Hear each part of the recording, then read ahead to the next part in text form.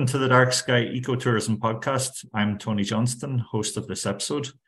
Our Dark Sky Ecotourism project involves creating content for European regions interested in developing their dark sky potential.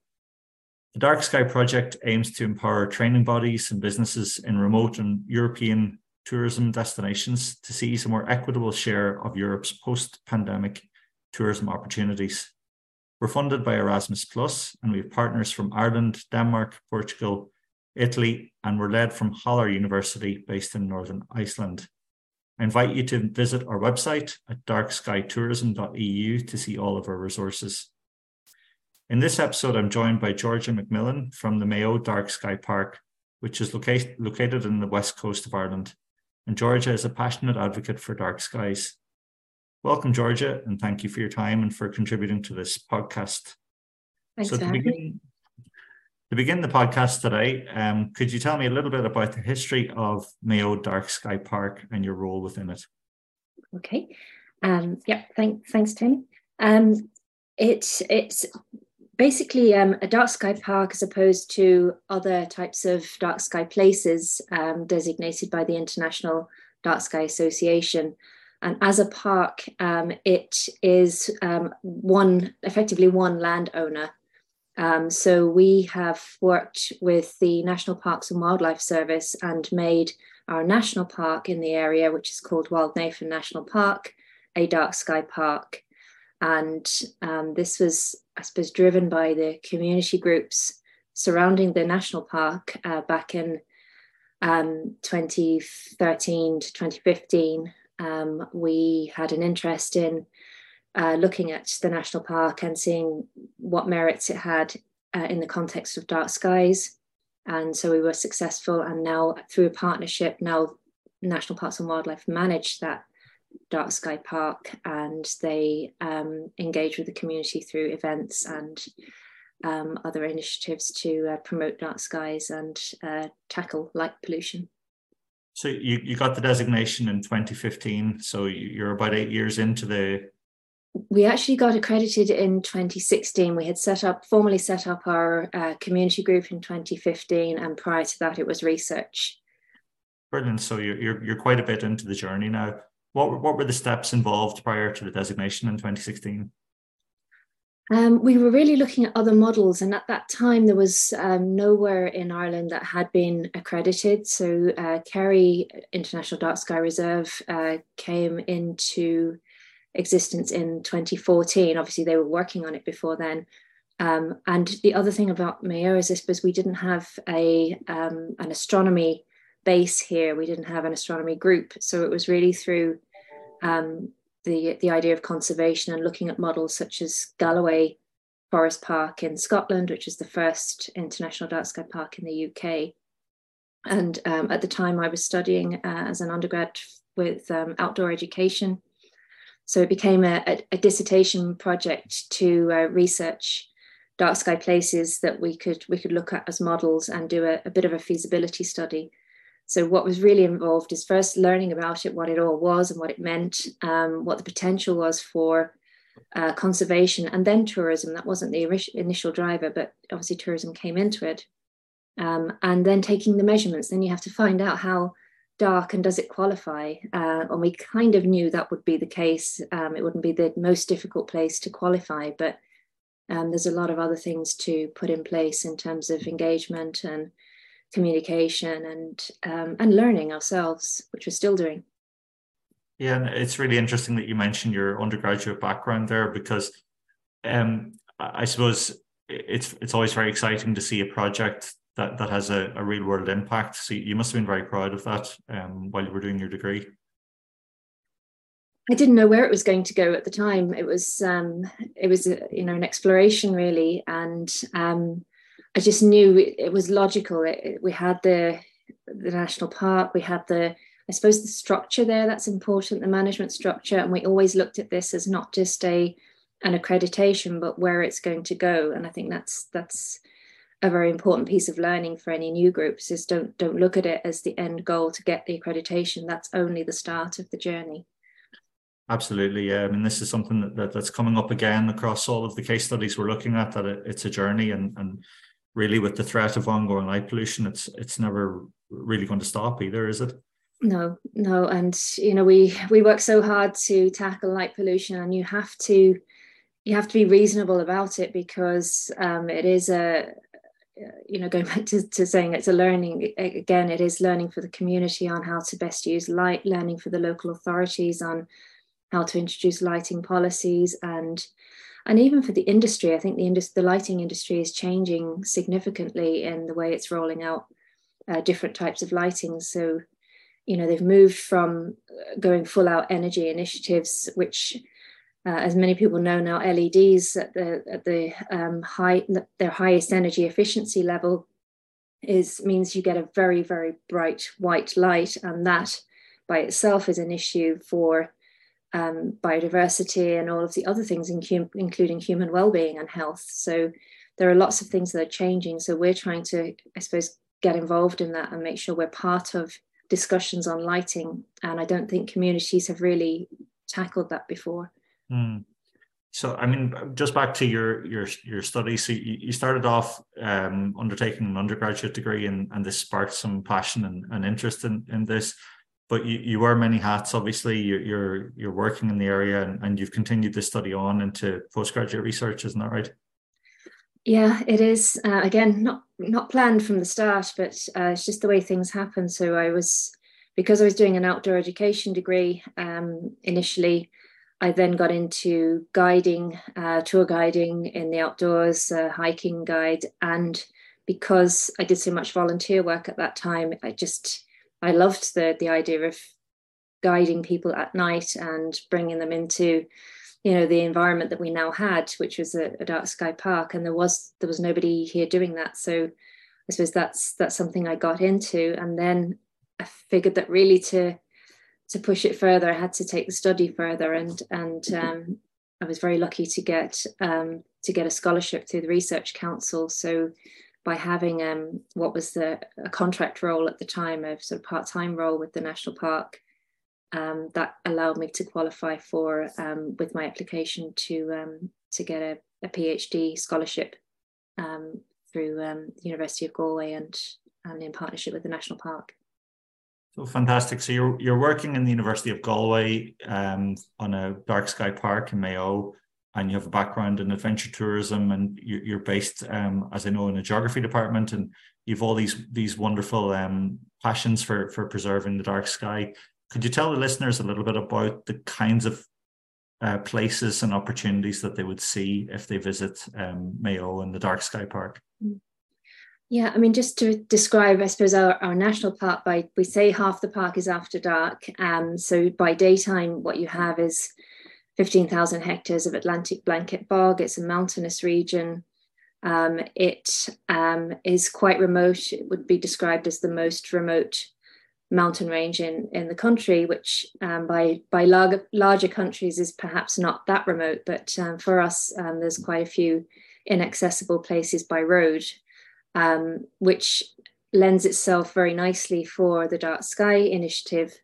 It's surrounded by small community villages and towns, one of which is Newport, where I live, and that's about 20 kilometres south of the darkest accessible part of the Dark Sky Park, where you can do short walks, anything from 2.5 kilometre looped walks in the dark, which is a very safe environment, very by a river. It's very beautiful at night. Or you can be a bit more extreme and cut through the mountain range right through to the other side, which is Bangor Erris, on a route called the Bangor Trail, which is, I suppose, an investment of time and commitment through the bog, the Atlantic blanket bog. We also have in Ballycroy, we have a visitor centre, which is, I suppose, through the Dark Sky initiative, it is extending its opening season. It used to close sort of the end of October for the winter season, and now it's just getting a little bit longer and longer each year as we go on. So it really only closes for December and January now at this stage. But that is a beautiful place, beautiful viewing area, cafe. That's, I suppose, the engagement part, and where the visitor guides can give interpretation on the dark skies and light pollution. And welcome visitors. Fantastic. So you're stretched out to being open for 10 months of the year now. And I suppose that's one of the great opportunities for this form of tourism and getting people out and interested in ecological protection and so on. In terms of the park itself, what kind of flora and fauna would people expect to see, and what wildlife or native wildlife from Ireland would visitors hope to encounter or possibly get to see when they visit? It's always a tricky one, especially from the night point of view, because most of the wildlife sees us a long time before we see it and is gone. But we have, the species that we have are the pine marten, which is the Irish for it is cot crean, which is a tree cat. So it's like I suppose like you could describe it as a skinny cat with a big bushy tail and a chocolate brown fur and a little white patch at the front. The pine marten is at the moment, I suppose, loved and dreaded by farmers, but I think it has an unfair reputation. But it is tackling some of our grey squirrels, which are non-native. So I think for ecologists and for nature lovers, it's more and more of a hero. And we have obviously badgers, nocturnal species badgers. There's bird life, so woodcock and snipe. You'd see them, I suppose, fluttering up as you walk the route. Deer, but again, these are species that are very astute to our movements and our noise, so they see us a long time before we see them. We do hope in the future to have more trail cameras around, so that people can see through technology what's there, and through infrared technology. But at the moment, it's only limited to certain areas with the rangers. Oh, fantastic. And it's that opportunity for technological change that will bring some areas of the park to life, exactly, but still preserving them and keeping them really, really safe from visitor impacts. Of course, they're very delicate places as well. So I suppose just one thing to say to people who are not from Ireland, or we have nothing that's going to bite you other than in the summertime, perhaps the midge and the little small midge insects, but in the winter, which this lends itself to very well, there's nothing that's going to come out, and no predators that are going to attack you. So that's a plus, I suppose. Yeah, and of course, we can see Croagh Patrick in the distance as well, the home of St. Patrick, who drove all the snakes away. So exactly, yeah. Very, very safe. No, nothing threatening. Exactly. So you mentioned about technology there. Could you tell me a little bit about the opportunities for technology in the future in terms of dark sky tourism and visiting, I suppose, sensitive and remote environments? Yeah, I mean, we do have some longer term plans for a planetarium and an observatory to be built in the village of Ballycroy, and with some ancillary, I suppose, facilities in the more remote parts. So we want to make use of the darker areas, but at the same time, we don't want you can't. It doesn't lend itself towards busloads of people coming in and out at nighttime. So we want to make, I suppose, make it accessible without having too many people. So small groups in some areas and larger groups can be facilitated where the visitor centre is. And in the longer term, that's where the planetarium will be, which will be a great facility for education for both day and night time, multimedia, for an auditorium in this kind of remote region. We don't have anything like that at the moment. So it's very exciting for the future and for employment and for education, as I say, as well as tourism. Brilliant, yeah. And I suppose we've seen successes around the country with planetariums in Northern Ireland, in Armagh in particular, where it's been there for many years and has been doing really well. Just to, I suppose, stay on the same track around technology, but to shift it a little bit towards the light pollution issue. What kind of initiatives are taking place out there at the moment in terms of how technology can help address the light pollution problem that we're seeing? I suppose initiatives that we have, we're trying to create dark sky friendly towns and villages. So moving to the more urban area, the nearest town, as I mentioned earlier, was Newport. We've got a dark sky friendly project going on there. From technology point of view, I mean, do you mean lighting technology, that kind of thing, or? Yeah, I'm thinking around new kinds of sensors, maybe mobile lights and so on that will point in safer directions and so on. Is there much scope for incorporating anything like that around the margins of the park, for example? Yeah, I mean, there's certainly for waymarked routes through low level lighting that would be sensor led. Now, we haven't got it yet, but we do have some people looking into that. But we do have to be careful, because I think lighting is catching. So, once you put it in somewhere, suddenly it's seen as, oh, that's a good idea, and it's everywhere. Whereas one of the beauties of what we have now at the moment in the more remote places is it is dark, and there's no getting away from that. It's very dark, and people have to get used to that rather than us bringing our technology into it, if you like. So that's why I want to, I suppose, focus on the urban areas that need reducing light rather than the rural areas that need to increase light. Sure, yeah. So it's about keeping it simple and not bringing it in the first place. It makes an awful lot of sense. And moving back to one issue that you raised earlier that was really interesting was around opportunities for tourism businesses. What sort of opportunities has the designation of Mayo Dark Sky Park opened up in recent years, and what kind of opportunities might come in future? Yeah. The reason I'm asking this question is around some of the examples we've seen from our partners in the project around Europe, where we've seen interesting activities like nighttime kayaking and yoga and forest bathing and so on. What unusual activities have cropped up in Mayo since the designation? Yeah, I mean, already, I suppose we, on a small scale, my partner runs a little business, and he's tapped into gastronomy nights and gastronomy and astronomy nights. And I suppose small group guided tours, which includes storytelling and walks and moonlit walks.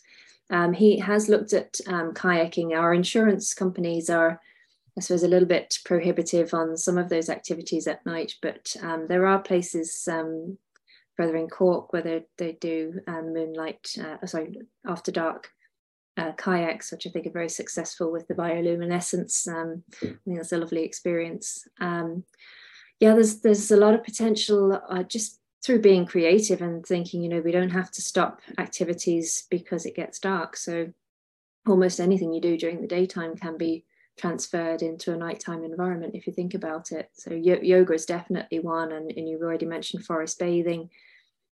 So I think hotels and accommodation providers to be involved in that, and to, I suppose, get them thinking more creatively themselves, so they can do packages where they can, work on local providers and get some unique initiatives like, just nighttime picnics or music after dark. We do here we have a festival every year, which is the Mayo Dark Sky Festival in November. That's been very successful with engaging communities to come up with, I suppose, different themes through. It's not just about stargazing, because we have the cloud cover to contend with here. So there's photography classes, shoreline walks, even, I suppose, bringing nighttime and daytime into it. So you've got something for all the families. So you might have a seashore safari and a dark sky safari. So, there's a fantastic, really some great innovations there. Could you maybe give a plug there for the website for your partner's business? It's terrafirmaireland.com. And you said gastronomy and astronomy. Gastronomy and astronomy, and dark sky safaris he does, and great mix, brilliant. The other thing that I know that you work on very actively with the dark sky work is your Women in Dark Skies series. Could you tell me a little bit about the speakers that you have on that and future developments for it? Yeah, it's just really partly because we wanted to have an online. This is online only. We do a lot of I suppose community-led local initiatives, but we wanted to widen the reach. And just through my own dark sky network, I started noticing that nearly everyone I was dealing with was a woman in dark skies, and I just thought there's something interesting in that in itself. What is it about dark skies that attracts such a lot of women? And I think that deserves a bit of a platform to hear from them. And there's I've had in the past Dr. Hannah Dalgleish, an astrophysicist. We've had Sibyl Schroer from Germany, who's an ecologist. We have a lawyer for our next one, Jana Yakashima. She's based in Belgium, and she's working on legislation, which I think is really important. We don't have legislation here in Ireland for light pollution, so I'm very keen to hear how her work's progressing. But also, who else have we had? Teddy Huang, who's a flautist and astrophotographer and advocate for dark skies. And lighting designers, Etta Dannemann from Germany. So we've had a lot of people who are proactive in very different ways. Diana Belajak from Serbia, who's done Carpe Noctem, again, quite a community-led initiative where they take people out on night hikes and get people used to walking in the dark and exploring the dark. So I hope that theme, we don't do it every month. It's probably every couple of months, 2 or 3 months, but it is building up quite a following, and I think that shows the interest in women and the work that women are doing in dark skies internationally. Tremendous, and it's really interesting to hear the same problem or theme being looked at through so many different lenses. You have law and environmental studies, astronomy and physics, photography, arts and culture. It's a really exciting field. A final question, I suppose, for you just before we wrap up was one of the things that's really caught my eyes around dark sky preservation and so on are the various indicators and how we measure the problem of light pollution and how we measure the benefits. What indicators are we lacking, or what do we not know? What do we need to know in Ireland to make this better? I think it's one of those that we don't know what we don't know. We use a lot the satellite mapping, so the lightpollutionmap.info, just to give us an idea of, firstly at a glance, what's good and bad. But on the ground, light pollution is changing so much, and one of the issues that researchers like Alejandro Miguel de Sanchez has come up with is that a lot of the light that they're tracking from satellites is not visible from there because it's blue light and the satellites are not able to detect it. So we're not even getting a quantifiable picture from satellite. And others like Chris Kuiper have done a project called Night Lights in Germany, where citizen science really, and I think it's the combination of citizen science and technology to help us measure what's really happening on the ground and what you can visually see. And Night Lights was all about that, getting people out walking around in their locality at night and physically tagging every time they saw a light. What type of light was it? What color was it? What size was it? What's it coming from? Is it commercial? Is it public lighting? Because here in Ireland we can say very easily, okay, public lighting we know already is on every night, all night. And I think we're one of the few countries that persists in doing that.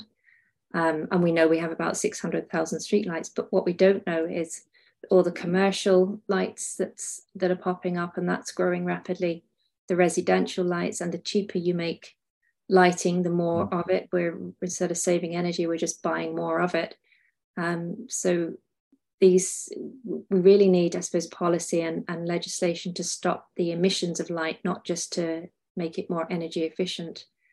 And I think, and obviously we've just come through we're still in the midst of a very significant energy crisis with really high prices for electricity. Is there any anecdotal evidence of lighting improving during this period? Improving? Not that I've seen. No, not improving. No, it's only getting worse because we're making the light cheaper to run. Yeah. So as long as we keep doing that, we're only going to spread light pollution. It might cost us less per unit, but we're still.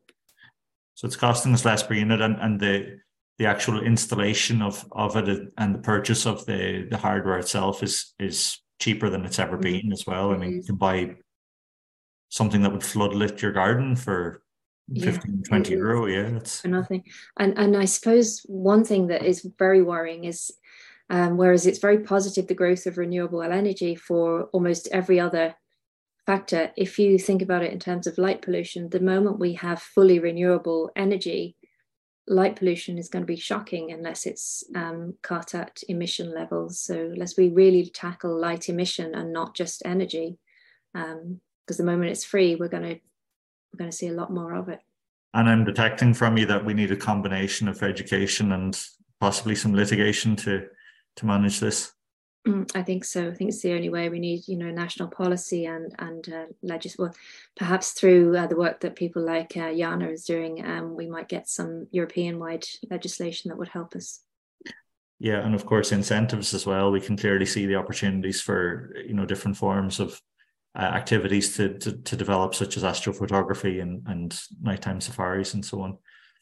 Yeah. So, Georgia, I'll just give you the closing statement as well, just if you'd like to say anything about enticing visitors to Mayo, please do. Yeah, absolutely. If I can give a plug to our festival, Mayo Dark Sky Festival, in November, we'd love to see new faces, and if there's anything we can do to help other places, we're happy to do that. It is something that I think is a very nice thing about the Dark Sky family, that there's a lot of supports there between one place and the next. So best of luck to anyone that's looking into it. Thank you very much, Georgia. Okay, thank you.